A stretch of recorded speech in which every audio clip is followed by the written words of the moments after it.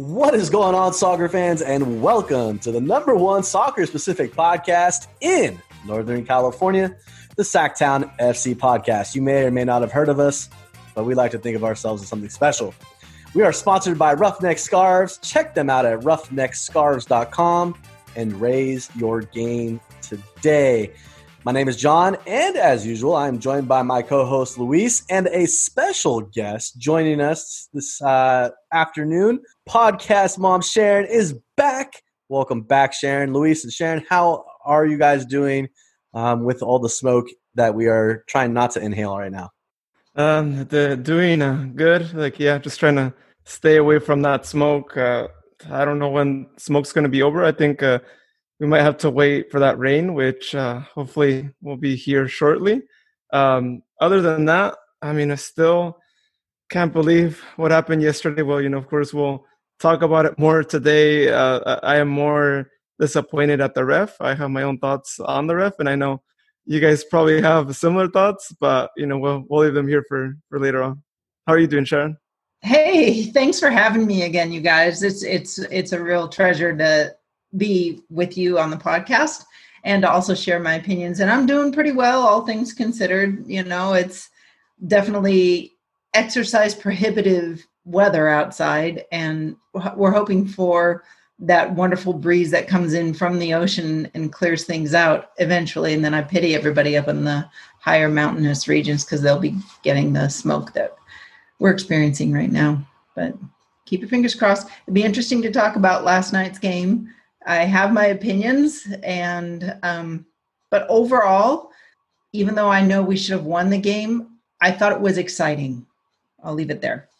Exciting, yes. Anytime you get a 3-3 game, it's always exciting. It's just unfortunate that it came at a time when we needed to get all 3 points to kind of separate ourselves a little bit, but that's all right. We'll talk about that here in a second. But this podcast is powered by Reboot. Reboot is a nonprofit organization whose sole purpose is to help more kids play soccer, while also creating opportunities to practice generosity, empathy, and leadership. Check them out at reboot.soccer, where you can find out more ways to be part of the program and help reboot your community today. Hey, Luis, last week we made an awesome announcement. We are now partners with the National Foot Golf Association. And to commemorate that, they have a tournament on October 10th. Not that it was because of us, but they already had this planned. October the 10th at Emerald Lakes Golf Course in Elk Grove. They will be having a foot golf tournament with the winner taking home $1,000.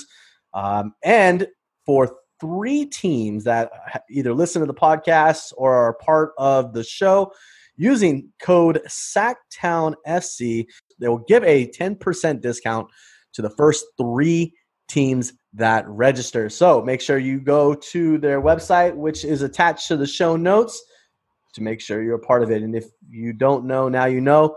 Get signed up today. 10% using SacktownFC for the Emerald Lakes Golf Tournament, the Mega Bowl, October the 10th. So check them out and get that on. And if you guys haven't heard yet of our Patreon or our supporters group, highly invite you that you come check it out.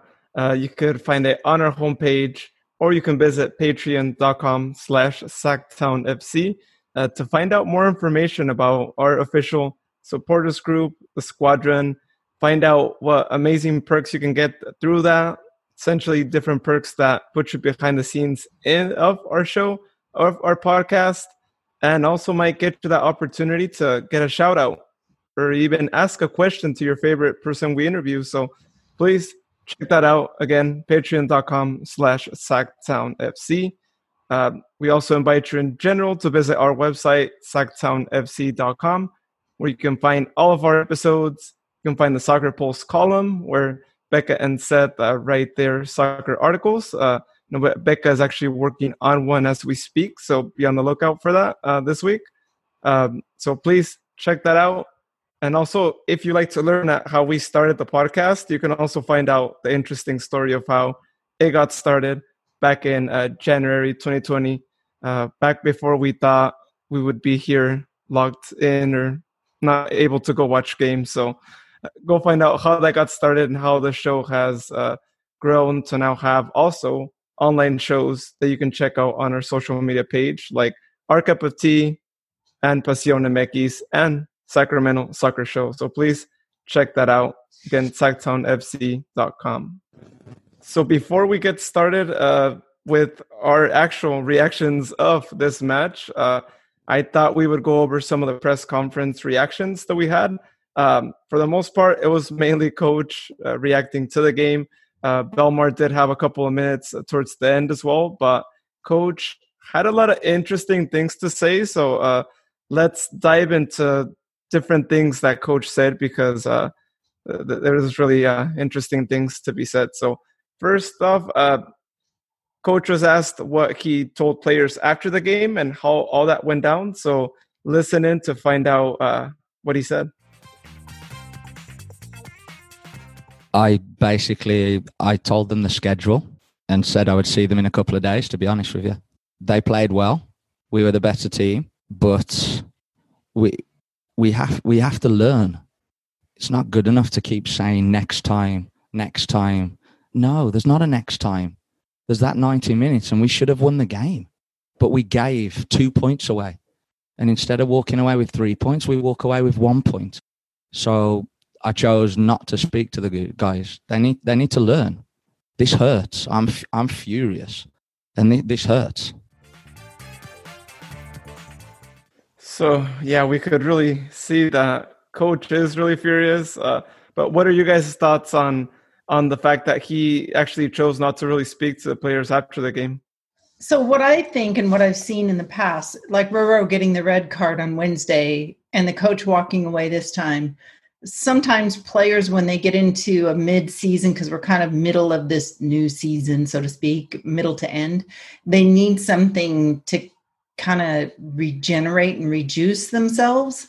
And that may be, there's all kinds of tactics. And granted, if coach is furious and he doesn't want to talk to the players because he's already been talking to them, they need to, just like adults, you need to think about it. It's kind of like in any relationship, when somebody kind of steps away, it gives you room to kind of grow and be pensive. And I believe that was an important aspect. I would love to have been a fly on the wall in the locker room, with the players who are now left to sit in their own juices, so to speak, amongst each other and figure out why the coach won't talk to them. So interesting. What do you guys think? I mean, for me personally, being in a locker room after a tough game that you were the better team in, and the coach not want to talk to you as a player, you have to reflect on your own ability and what you did or what you could have done, right? It's like the self. You have to look at what you did, what you could do better. And, kind of towards what you were saying, Sharon, but the problem is they're professionals. You should know these things. You've been doing this long enough. For some of these guys, this is year 5, year 6. You expect a certain level from your team, veterans and so forth. And, you have to have an idea. Look, we dropped the ball. We lost a huge opportunity to take advantage and seize a moment. And I see why he's frustrated. As a fan, I'm frustrated too. There's a lot of opportunities. This was by far the most complete game they've played. But it's also one of those games where you're just scratching your head like, what's happened here? Yeah, definitely. I think the same with the coach. It makes sense why he didn't want to talk to them. It's really understandable that he chose to do that. And being silent actually speaks volumes, right? Like the players can really interpret that silence, especially from coach. We know coach is one of those coaches that is really communicative. When the game is going on, he's really expressing his opinion throughout the match. He's making sure everyone's on point. I've seen him do that in the hydration breaks as well. You see that he really takes full advantage of those and is really guiding the team. And so to go through a match like this where you get tied on at the very last play, I understand why he's furious, because you were more superior than your rival in the 90 minutes. There was just no excuses. We didn't have to get tied at the last minute. True, there were a lot of bad ref calls, as I said earlier, but at the end of the day, we had opportunities ourselves too that we could have actually won this game, and they could have scored at the end. It would have just been another goal to their count, and we would have still, had a 1 or 2 goal lead. So interesting to see that. Hopefully it doesn't get any player in the wrong way, but luckily it was to the group rather than just to one player, and I think that might unite the team a little bit more and help them all reflect on what happened. And so for that matter, I think it was probably good that he did that because he was furious. Who knows what he would have told the players if he would have actually spoke. And sometimes it's better to stay quiet and not really say something that might offend a player. A player might get it the wrong way as well. So I think that's probably best. And it was a good thing that he did that. Next thing he said, or the next thing they asked him, were what his thoughts were on the intensity of the game. So as we all know, this game was really intense. Our players really played it really to the point it should be played under as, because you're playing one of your biggest rivals and you should always have intense games. And so they asked him on what his thoughts were in that aspect. Yeah, it's passionate. It's two teams that are rivals. It's two teams that are very good teams. It's two teams that play football the correct way. It's two teams that want to win. So these games are going to be chippy. These games are going to be aggressive. These games mean a lot to people. So I didn't expect any different to what we saw out there. I thought it could have been managed much, much better, but I was not surprised by the intensity and the aggression and the chippiness, to be honest. So it was pretty chippy, as he said. I think if we look back at the other 2 Reno games, they weren't as intense as this game. And that's probably one of the things that I personally liked about this game, is that they really played it as it should be played, unlike the other 2 games where I felt like Reno was superior to us and we got those wins, but they were more out of just some lucky opportunities, where we were awarded penalty kicks, and ultimately that's what defined the game. And so each game should be intense, right? So what were you guys' thoughts on the intensity of the game? I thought the intensity was good. It goes back to the first time they played Reno this year with the 1-0 win. I think the intensity matched that game from us, and we were a lot more physical in that match than we were in this one. So in the end, it wasn't about intensity. It was just lack of finishing. It was just loss of focus, right? We go look at the first goal, right? Diaz coming out, getting stuck. Sargis standing atop the 18 instead of finding a mark in the 18 because he's one of the tallest players on the pitch. Like, there's just these little things, this attention to detail. Intensity is great, but if you don't have the attention to detail or focus on what you're supposed to do and how you should execute, that's going to be the problem. You're going to tie. You're going to lose. You're going to give up, a goal late. So you put all those things together, and it's a mentality, it's a mindset. The intensity was there. The referee could have done a better job of controlling the game. I think the game, being as chippy as it was, could have been changed or altered quickly with a couple more foul calls or maybe an earlier yellow. But for the most part, I think the game itself was just as intense as the very first matchup against Reno. So if we're just talking about Reno, I agree. This was the intensity was far better, and I think our the speed of play was better. And I don't know if intensity and speed of play go hand in hand.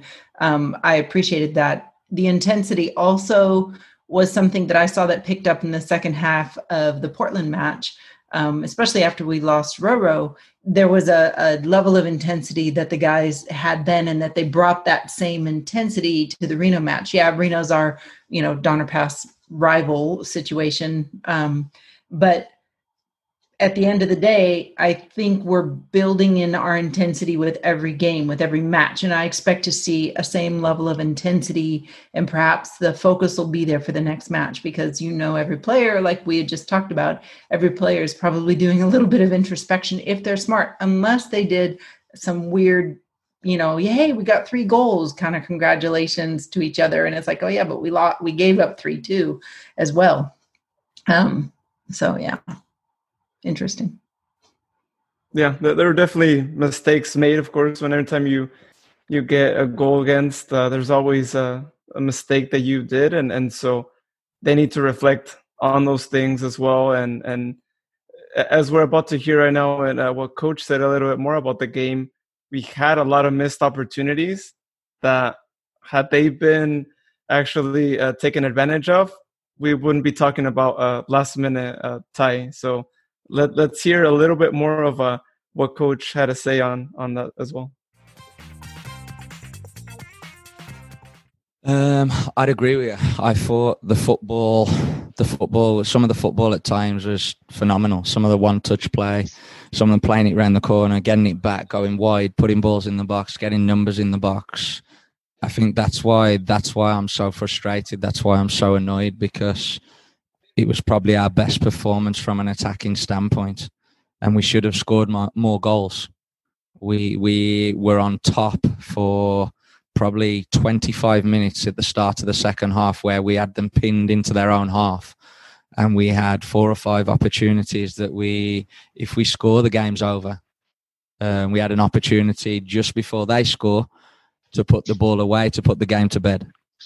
And we didn't. And when you leave teams hanging around, especially good teams, they stay in the game, and they're clinical. For me, it's one thing, and it's focus. It's staying focused for 95 minutes. It's staying focused for as much time as the referee adds on to the game. You have to stay engaged, and you have to stay focused. And right now, we're not. We're doing it for 88 minutes, but those 2 minutes, we're making criminal errors. And like I say, it's just unacceptable. So 2 things there, right? First off, the missed opportunities. We had a lot of opportunities that we should have taken advantage of in that first half.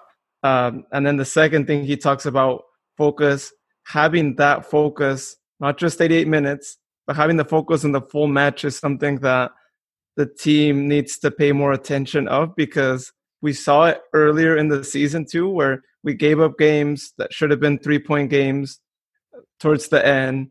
And so they really need to focus on that, because we're going through it again. And we were close to going through it against T2. If it had not been for Juju, it would have been the same situation. And so something really important for the players to take a look at, right? I mean, go back to the first half, right? The first half saw 8 shots. 8 shots. Great. How many of those are on target? 5. What was the score at halftime? 2-1. You're doing something right. You got shots on target.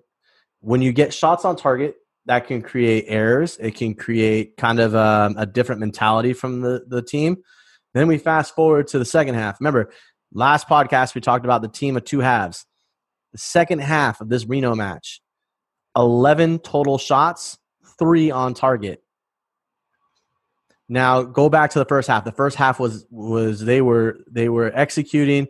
They found space. They had a rhythm. Second half, 11 shots on target, 11 total shots, 3 on target.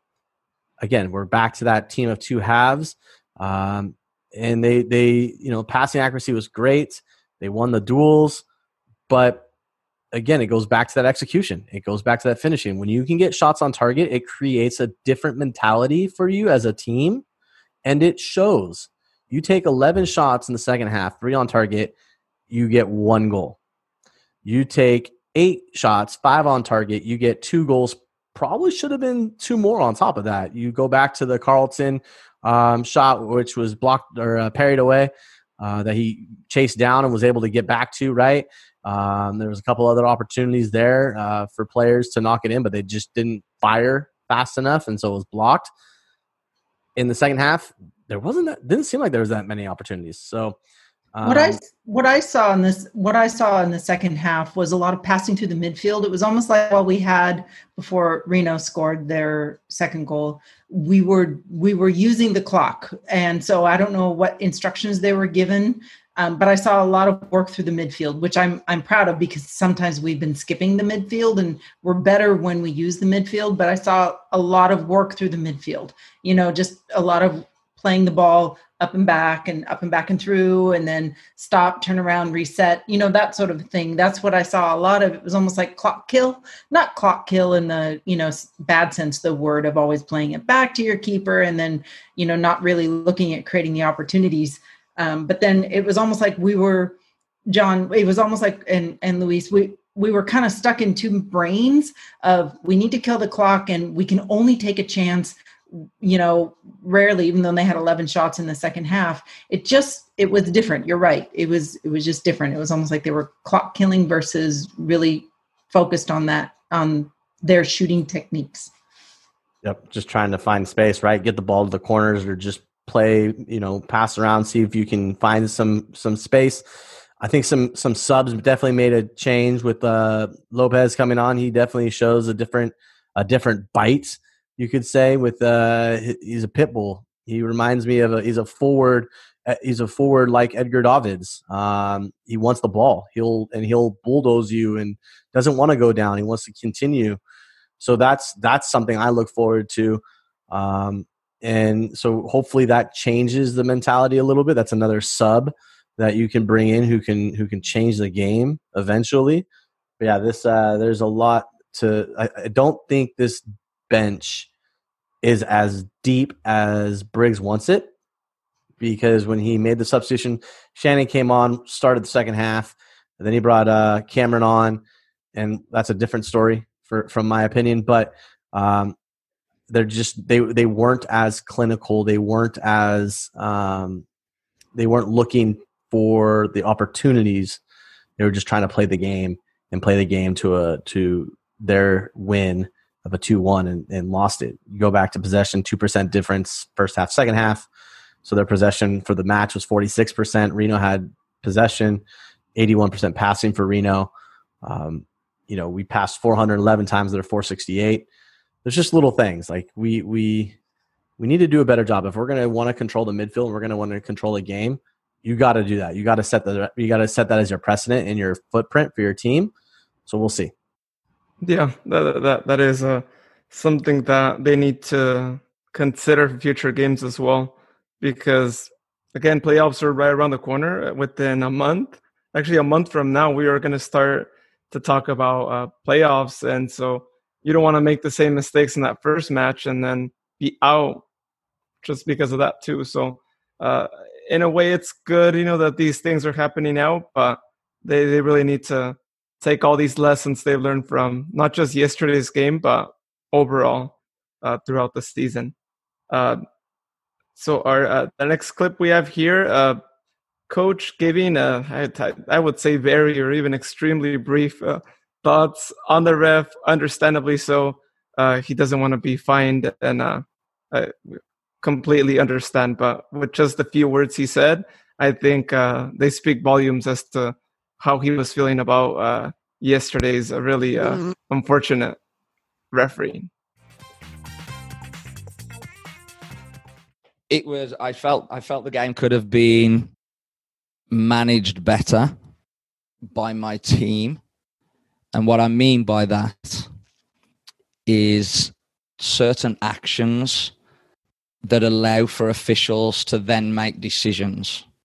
We can't put ourselves in positions to allow them to make a decision. I think I'll leave it at that. I would love to say a lot more, Alicia, but I'm having to bite my tongue, and it's really, really hard. So again, just with those few words that he said, of course, he definitely has strong opinions on the referee.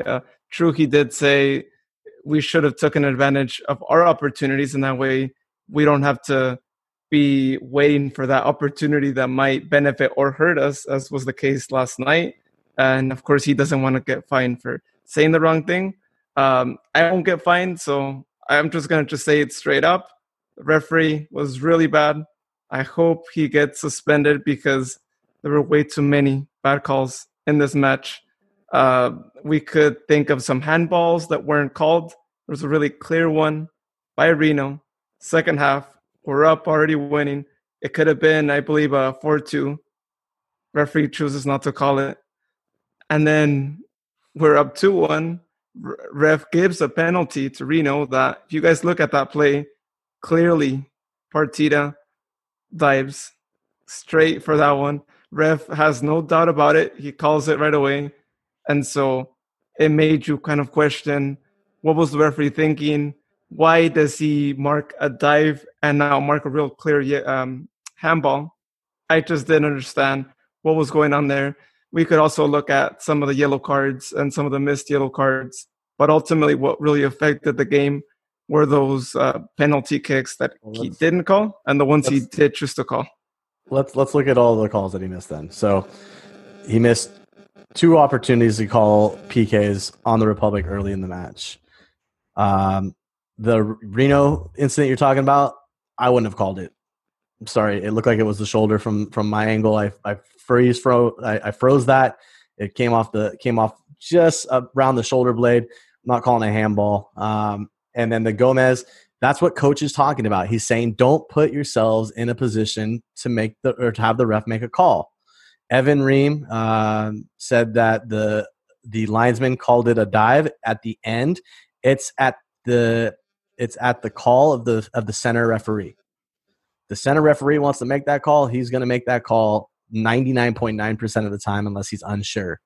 What he thinks he saw is what he called, and that was Shannon Gomez took him down. But coach did make the point, you don't put yourselves in a position to allow the referee to make those calls. Shannon Gomez could have backed off. He was marking him. That's great if you're outside the 18. When you're in the 18, you got to back up a little bit. You got to play it safe, especially when you're up 2-1. So in the end, the official, was that the wrong call? Yes, but coach said, hey, this was what you put yourself into. That's the position.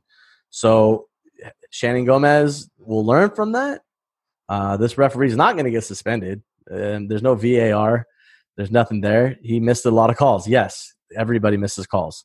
You can go to any match. There's been calls missed all year. This isn't the first, not the last. But don't put yourselves in that position to have the referee make a call that's going to change the game and create a different ending than what you should be getting. Yeah, typically when you're ahead, like, when you're up 2-1, you do tell your players, now don't make a stupid foul. Don't do anything stupid, especially in the box. Don't do anything that's going to get you red carded, any of that sort of stuff. So, that's a little bit of my thinking on that, and I agree. So both teams played with the same official, and there was calls that were missed on both sides. Like, for instance, I don't know, John or Luis, if you slow mode Jordan's save that Rafa missed on the angled shot on goal, but there were some people that were saying that he handballed that to get out. Now, I don't know if it was a chest, a head, just a dumb ricochet off of him, but that was also something that the other team could have been upset about. But we all have the same referee, whether they call calls for us or call calls not for us. And at the end of the day, both teams have to play under the same thing. There are a couple of referees out there that I personally think don't homer us. I love playing at home, but there are some referees that literally go one step farther to make it very clear that they're not homering, favoring the home team. I don't think we saw that quite yesterday. I don't see we saw somebody that didn't favor us, that was against us. I just, there may have been a few things that were missed, some fouls that he could have called to control the game. But at the end of the day, nobody really got hurt. and I hate to use that as a baseline, but I don't know that anybody hurt the other. There was some elbows thrown and that sort of thing, but I don't think there was hurt. So at the end of the day, we are where we are. Yeah, luckily there weren't any injuries. I know there was one moment where our podcast magic, for a second I was like, oh, he looks like he might be injured, but thankfully it didn't seem like it was anything too bad. And yeah, that's something that we do have to thank, is that despite the game being so intense, we didn't see anyone get injured, and let's hope that we keep things that way and nobody gets injured. So yeah, at the end of the day, I mean, it is what it is. Ref did those calls after seeing the replay that did happen in our area. Yeah, it's true. That could have been a penalty for them too as well. But I guess what I could say is that ref I think screwed up a little bit more against us. So maybe I'll leave it there. But it is going to be this way always. I don't think we'll ever see VAR at the USL level. There's just no way. I don't think that they would incur that cost unless maybe like they've managed to get more money in years to come, or maybe Pro Rel becomes a thing. But thankfully in the MLS, we get VAR and we won't even be talking about these things. Or, I mean, we might still be talking depending on how the referee sees it, but at least we'll get more fair calls than you do if you don't have it. So next thing, coach was asked, they asked him about what he thought about Carlton Belmar's performance in this match. Let's remember he had 2 assists. He's had 3 assists so far this season. And John's been, or 4 assists this season. And John's been actually pretty happy to see Belmar doing good. And he called it right away since the beginning of the season, or actually before the season started. He was already calling and saying that he was going to do really good. And he's starting to show that. So let's hear what coach had to say about Carlton in this match.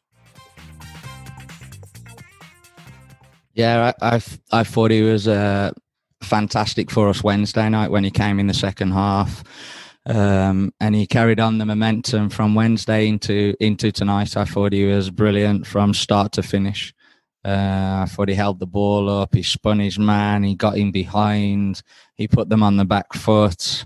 He did everything that you want out of your number 9. I just wish he could have got that goal in the first half when he had that opportunity, and just deflected just wide of the goal. But no, I was really pleased for him. He was fantastic. So he definitely did have a really good match. I think we've been seeing him do much better than Cameron. I don't know what your guys' thoughts are. And I think that's something of concern with Cameron, but we can talk about Cameron a little bit later on. But what did you guys think of Belmar? Okay, I know Jonathan's going to wrap it up because Jonathan's a huge Belmar fan, but I would say that Belmar is a load. He's always been magic for me when he was against us. Whenever they came to town and played against us, in all the teams that he's played on, he's always been a load. He's hard to handle, and he proved all that. He's proved how hard to handle he is, and his speed, now that he's fully healthy, good signing. One of the better signings that we've done in a long time. I mean, for him, the main thing is, can he continue to do this? This is a different Belmar than what we've seen in the past, where he's been able to use his speed and his size to get around players. Now he's learned how to do the little things with his back to goal and find people. Yes, you can learn a lot playing out wide, that cross to Sam, that was one of those things. But then in being a false 9 and being able to have your back to goal, he set up Formella, who was able to just essentially just walk in to the 18 to finish. And those are the things, those are the intangibles that you get from playing more or practicing. And he's proving that. He's been proving that. I have been making that comment, seeing him at practice. He stayed after practice, and he's been working on those little things, that little technique. And it showed in this match. I don't think the old Belmar puts his head up to look for Formella. I think he tries to do it himself, but he's learning to move the ball. Now, for the other forward, that ball goes back. For Cam, that ball goes back. It looks for Drew or it looks for Vil. It does not look wide for Formella. It doesn't look wide for Sam. It goes back, and then he tries to make a run himself. Belmar was being unselfish there. He was able to hold the player off using his body and found Formella and played it out wide. And the touch that it took to get that ball there was perfect. It was right on point. It was perfectly weighted. I can't say enough positives about the way he played.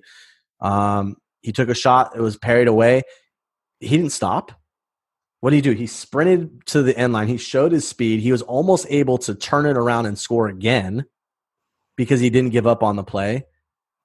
Those are things that we haven't seen from a forward in a very long time. And for Carlton to come in, his first start up front, not his first opportunity up front, but definitely his first start, was definitely was a game changer. And I hope that we see more of Carlton up front. And if he does get subbed out, I'm all about having Frankie come in for him. I am, because Frankie brings a different dimension.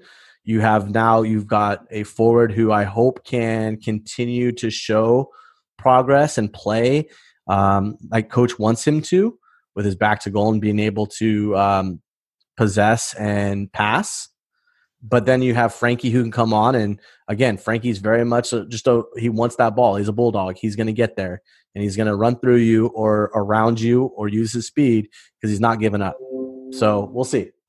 Yeah, so something good to see, of course, in a forward, to not see that selfishness that we have seen in previous years. And you guys know we've had a couple different forwards that have been that way, and it's cost us games, because if you are not one to be willing to work for the team and, let your teammate who has a better chance actually finish that opportunity, then we're not going to get anywhere, right? No one's going to be passing the ball. And to see him do that, yesterday, that perfect pass for Formella, it's amazing. I know we're going to keep seeing those things, and coach needs to continue to put him in the starting 11. And as far as Cameron goes, I don't know. Cameron now is going to have some competition with Frankie. Which, before we go in to talk about Frankie, let's actually hear about what coach had to say about Frankie and his couple of minutes that we saw him last night. Yeah, I think obviously we've got to get Frank fit, and we've got to get Frank fit pretty quickly. I think you could all see that, but I thought he just brings an intensity. He brings a work rate. He brings an aggression. I think you saw him like go in and slide in with a goalkeeper. He ruffles feathers on opposition's team, on opposition teams. He's not a nice guy. He's a nice guy off the field, but when he goes on that field, he's not a nice guy, and we need more of that. So I was happy with Frank and what he contributed for the 15 minutes he was on, and I think there's a lot more to come from him. And that's exactly the kind of forward we need, right? One who is a nice guy off the pitch. But on the pitch, you're not a nice guy. You're going to be as aggressive as you can be. And if you come up from the bench, you give it your all. And that's what we saw with Frankie. We talked about it last week. Todd Donovan speaking about Frankie and what they saw in him. I believe he said something about him running into like a brick wall. That's the kind of player he is. And he showed it in the couple of minutes he was in yesterday. And I don't know what you guys think, but Cameron should probably be worried, because this guy's actually pretty good. And in the couple of minutes he was in, he showed that he wants to definitely win that spot in the starting 11. He's hungry. I can tell you that. He's hungry. He wants to be successful. He's shown it.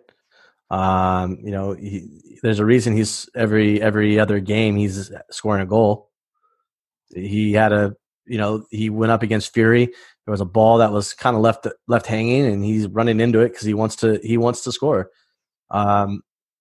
very, very much like the Honey Badger. The Honey Badger doesn't give a shit. Well, Frankie, the Honey Badger Lopez, doesn't give a shit. He wants to win. He wants to score. He'll do whatever it takes to score. So, if he's going to get a nickname, I'm going to give him the nickname of the Honey Badger because he'll do whatever it takes to make sure his team comes out with 3 points, it seems like. So we've all been taught when we played soccer, follow the ball, follow the shot, follow the shot, follow the pass, do all the support work, and be there for knockdowns, rebounds. We have a few players that are a little lazy. It's almost like they're watching the game versus actively participating and knowing how to do that. I saw Frankie as a player that follows the shot and does the knockdown rebounds. I saw that what Cam used to have, that Panther approach of, wherever the ball is loose in the box, I'm going to try to pounce on it. That sort of a thing. I saw that even like what flashes of that with Frankie. Now, yesterday, and I don't know if I was talking to my sister or talking to Luis about this, but one of the things that I saw Frankie doing was, I think he was trying to do everything himself. So Jonathan or Luis, you mentioned that, once he starts blending in and learning how to kind of work with other people so that he doesn't always feel like he is the one, but maybe we just need somebody who thinks he has to do it all himself, because he's going to create so much havoc in the 6-yard area of the box. He's really going to create those other chances. Even if he doesn't score himself, he's going to create a lot of knockdown rebounds because people are not going to want to be near him. Like what Coach said, he's not nice. So you don't want to go up against him, Yeah. It's going to be very interesting to see how it unfolds. We've never had a player quite like him. We've had glimpses of guys that are a little bit, feisty, but we've never had somebody like him. I was thinking Sammy Ochoa, but the speed difference is entirely different between Sammy Ochoa and this guy. Sammy, he would complain and, you didn't want to go up against him because of his size. But at the end of the day, Frankie is way different. Yeah, Sammy was never in shape. He was never fast. I don't think speed was was one of his gifts that was given to him when he came here. But for the squad itself, we've seen kind of that mentality lately. I think especially with players like Cam, I think he's tried to put too much on his shoulders to do.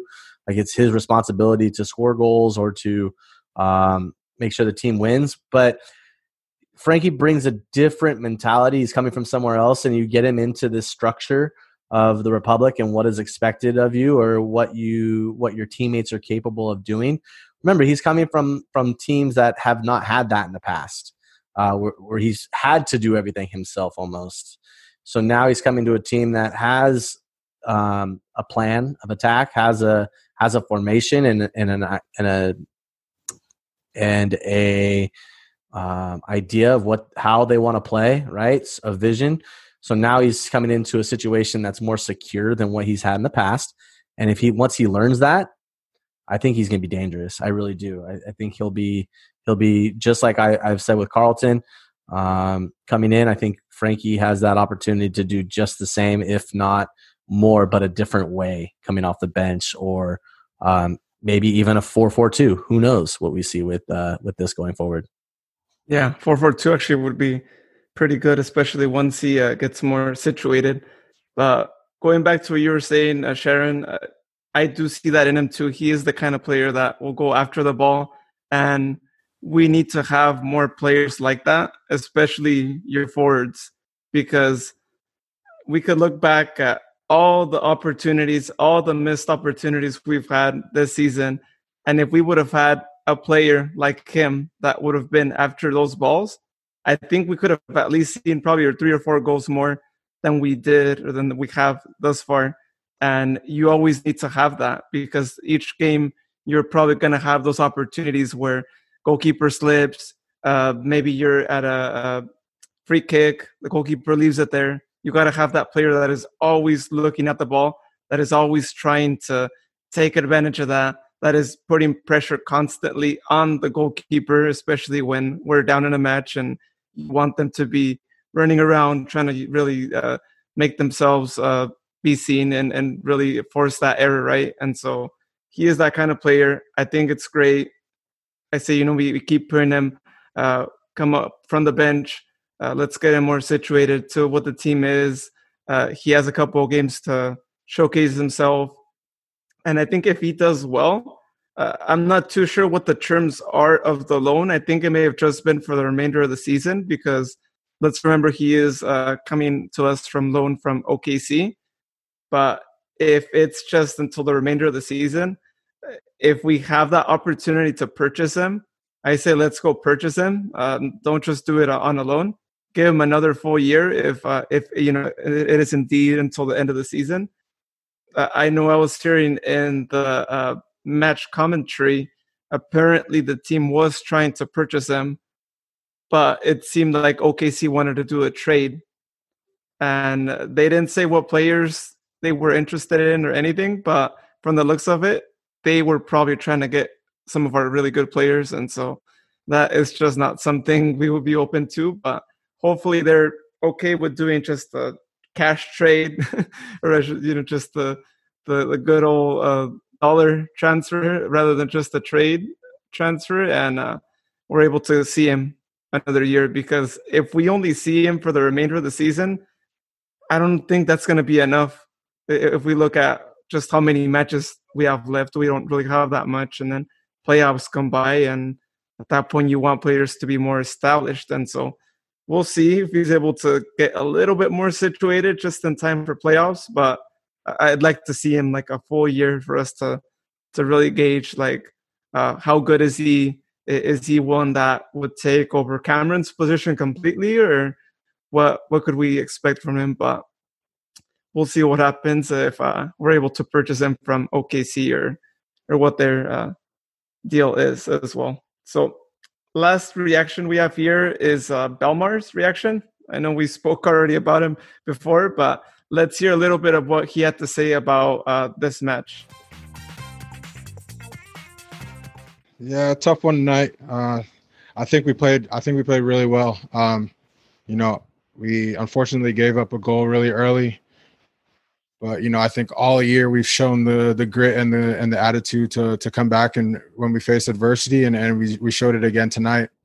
And we dug deep and just gutted right now because we should have won that game. That game was all ours, and just mental lapses and we've kind of let it slip. But a point is a point, and we move on to next week and looking forward to rematching these guys and nicking them again. So really well said by him, right? I think they're reflecting already on what happened. You could tell from his voice that he is really disappointed at all those missed opportunities, at just overall how the game progressed towards the end. But they're already starting to look forward to the next time they play against Reno. And maybe not just against Reno, but all the upcoming matches we have. But I think based on that last response, the players want to play against Reno already again. I think anytime you get scored on at the last minute, especially with a game like this where you had more opportunities, you just didn't take advantage of them, you want to play against that team again so bad. And I think to our advantage, we're not in a typical USL season where maybe this would have been the last match against them, or maybe the next match would be 3-4 months from now. We are actually going to be playing against them towards the end of the month. And I think this flame of wanting to avenge that last minute tie is going to be there. And it'll be really interesting, I think, to see that game that we'll be having over there at Reno at the end of the month. But what are you guys' thoughts on what he said? I mean, you have to look at it this way, right? You got 25 points. You're tied on points. That's not good enough for him. He's essentially saying this result wasn't good enough. And it could have been because of what coach had said, but I think he wore this a little differently because he missed it again. He missed an opportunity that he feels that he should have gotten. So he's gonna reflect a little differently.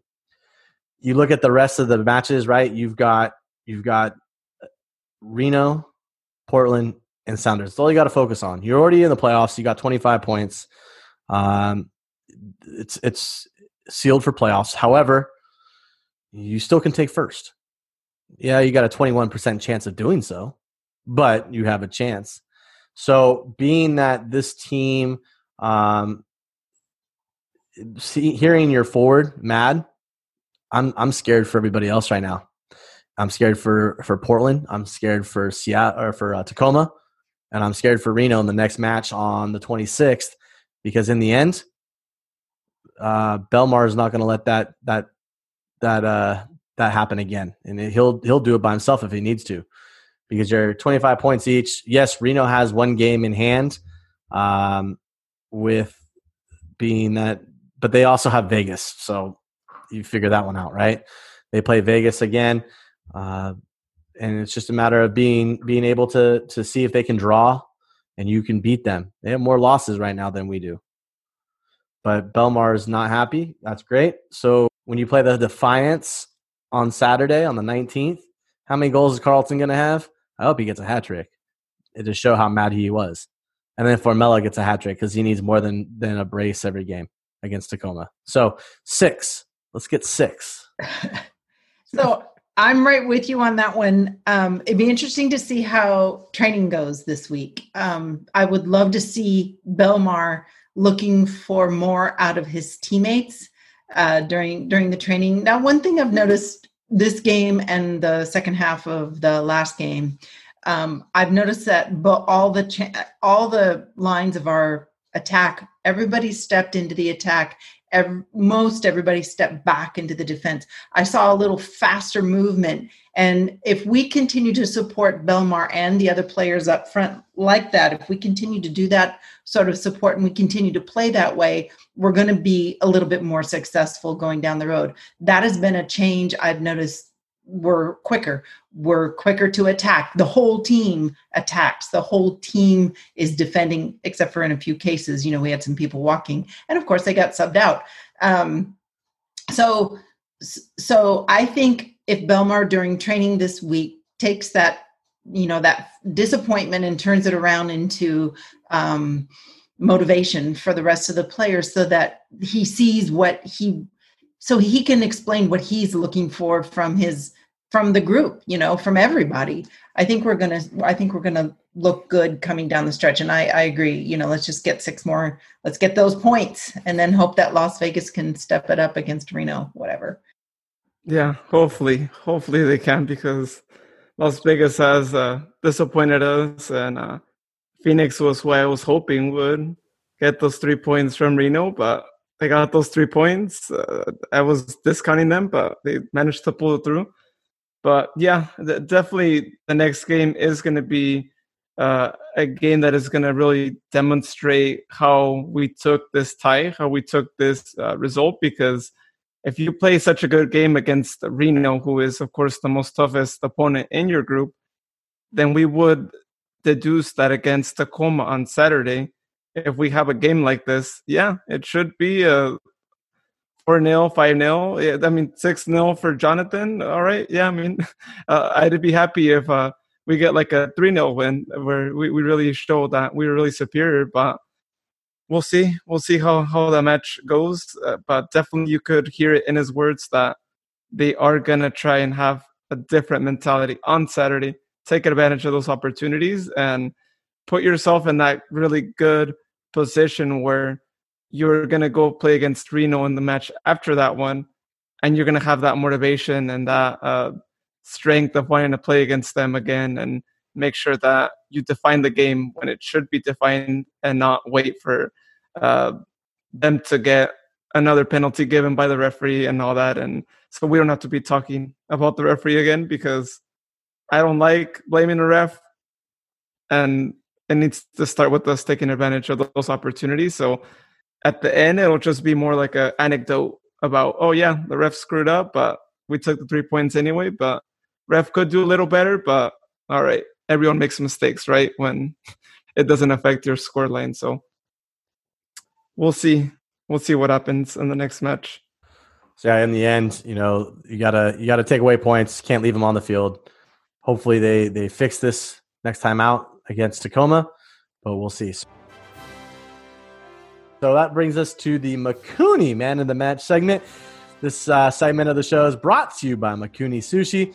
Check them out today at MikuniSushi.com for all of your favorite dishes, or check out their app, available on the App Store or Google Play, and order your sushi today. They also have some restaurants that are open for dine-in service and for patio. So check them out today at MakuneSushi.com. So man of the match segment, Luis. Last week we had some names that could have potentially popped back up, but for my man of the match, I am going with my guy, Carlton Belmar. How could you not? He was electric the whole game. He did everything that has been sought after in terms of the forward role this year from Mark Briggs, and really showed kind of what we've all been thinking or all talked about, at least Sharon and I, as it relates to this guy and his ability. So, my man of the match was Carlton Belmar. Sharon, why don't you go next and give us your man of the match, and we'll end it with Luis on this one. I'm going to have to agree with man of the match. A little bit of Matt Mahoney in there, just because I have to kind of always give a little props to Matt Mahoney. But I agree. Belmar, man of the match. When you do assists like that, and even though Formella ricocheted that goal in, we'll take whatever we're given, But I think Belmar's vision, I love it. Carlton Belmar, let's go. Let's do it. Luis?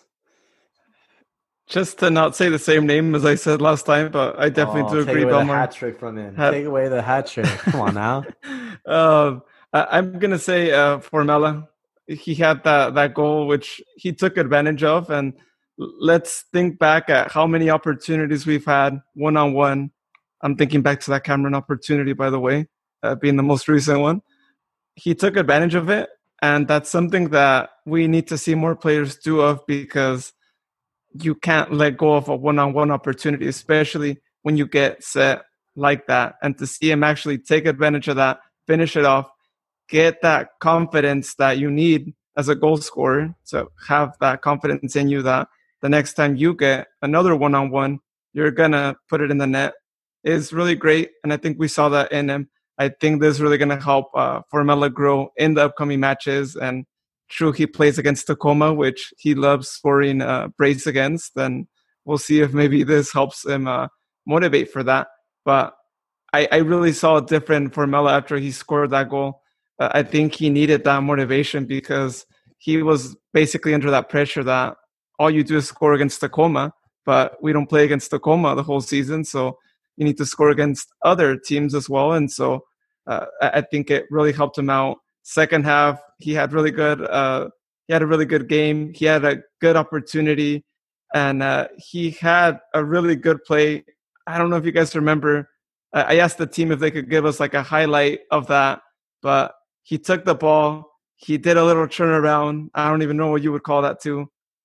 And sadly, that didn't end in anything. I thought maybe it would have been at least an opportunity at goal. He got close, but he didn't get that opportunity. But just to see him do that play was a magical moment for him there.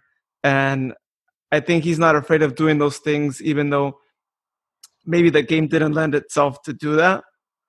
And so it was really great. And I got to say, I think this is really going to motivate him more. And hopefully so, because he is a good player. He takes advantage of the opportunities he gets. And now that he scored against a non-Tacoma team, and especially I think scoring against a team like Reno, is really going to lift him up for the upcoming matches. I totally saw that play that you're talking about, a little shake and bake. He had two defenders. Yeah. He shook them both, and then he had open field after that. So that was really good footwork for a bigger guy. Typically we don't always associate, big guys with good footwork, but this was that case. We had it there, and it was really, he used his weight very well on that shake. I mean, I can understand why you picked him as man of the match, and how it would build his confidence after that. Yeah. But if you watch him on that, he was completely gassed the rest of the match after that. So yes, he made from 18 to 18. That was spectacular. The last touch, however, his legs just gave out on him. And I think at that point he was asking for oxygen or a sub, because he was just straight gassed. But it was good to see him. The air quality was at 255 when those guys were playing. It was so bad. Oh, I didn't even look, because ideally you're not supposed to play over 200 is the, really? is the US. Yeah, that's the USL rule. So they go by the same guidelines as the NFL. Over 200 is supposed to postpone your match. But so Maybe that tells you it was no. It was 180. Sorry. all right. So it was playable. But regardless, like after he made that run, he was looking gassed the rest of the way. But hey, take a point. It's all right. Yeah. And then if we look at the standings, currently tied in points still against Reno, but as we said earlier, Reno has a game in hand.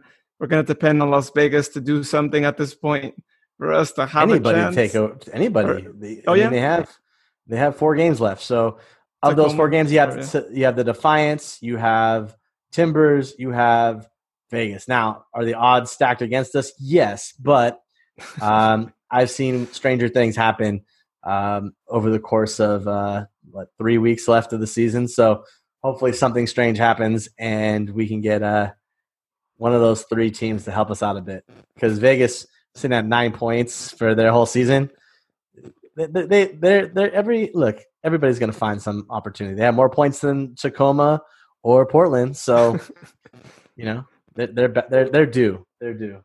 Yeah, but Vegas is our hopeful, right? As being so low in points and whatnot. But I would say, it's basically a classic game against Reno, right? Like you would think they would take the game a little bit differently, being that it's a classic game. True, you've had a really terrible season, but go for the win, right? Like make them not get that first spot, even though you get last place in your group, right? That probably saves their group, I would probably assume.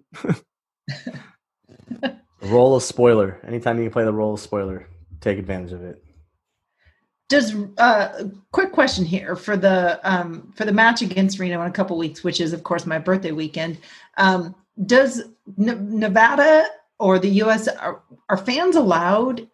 Do you think by that time, fans will be allowed any fans, or no? They're still prohibiting fans. They'll still be prohibited. I mean, some stadiums allow it, but I don't think Reno will. If you haven't done it already, you're not gonna do it anytime soon. Okay. Maybe playoffs. But you could always go and stay at the Silver Legacy, go to the parking garage across from the ballpark and catch the match if you want to go that route. There you go. Pull the lawn chair and a koozie. Who's with that? Glass. Let's see, what is that? Saturday the 26th. I could have to go up to Tahoe for a weekend on the 26th. You can make it happen. Drive over to Reno. They have a Cabela's there. I'm sure I'll need something by then. There you go. I have cousins in Reno, so maybe there's a reason for me to go celebrate my birthday up in Reno. There you go. So that's what we're hoping for, of course. If they lose 3 points, if they at least tie a game, that should be good as well. And then it'll just depend on us getting the 3 points against them. But we will see how things progress. Just a reminder, though, we don't have that many games left. We have 4 games left. Reno has 5 games left. So we're in that final stretch of the season. Playoffs are going to start the second week of October. So things are chugging along, and we should know who's first and second by the time that we play against Reno practically. I would almost say that. Practically, even though they'll still have 2 more games left.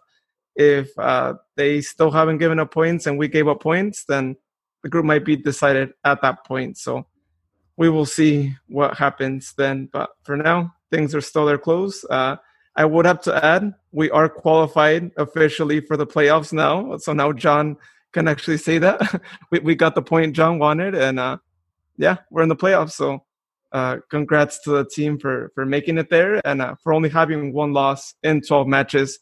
We do have to also add that because it's no easy feat to be able to say you only lost once and you tied 4 times. So that's not too bad.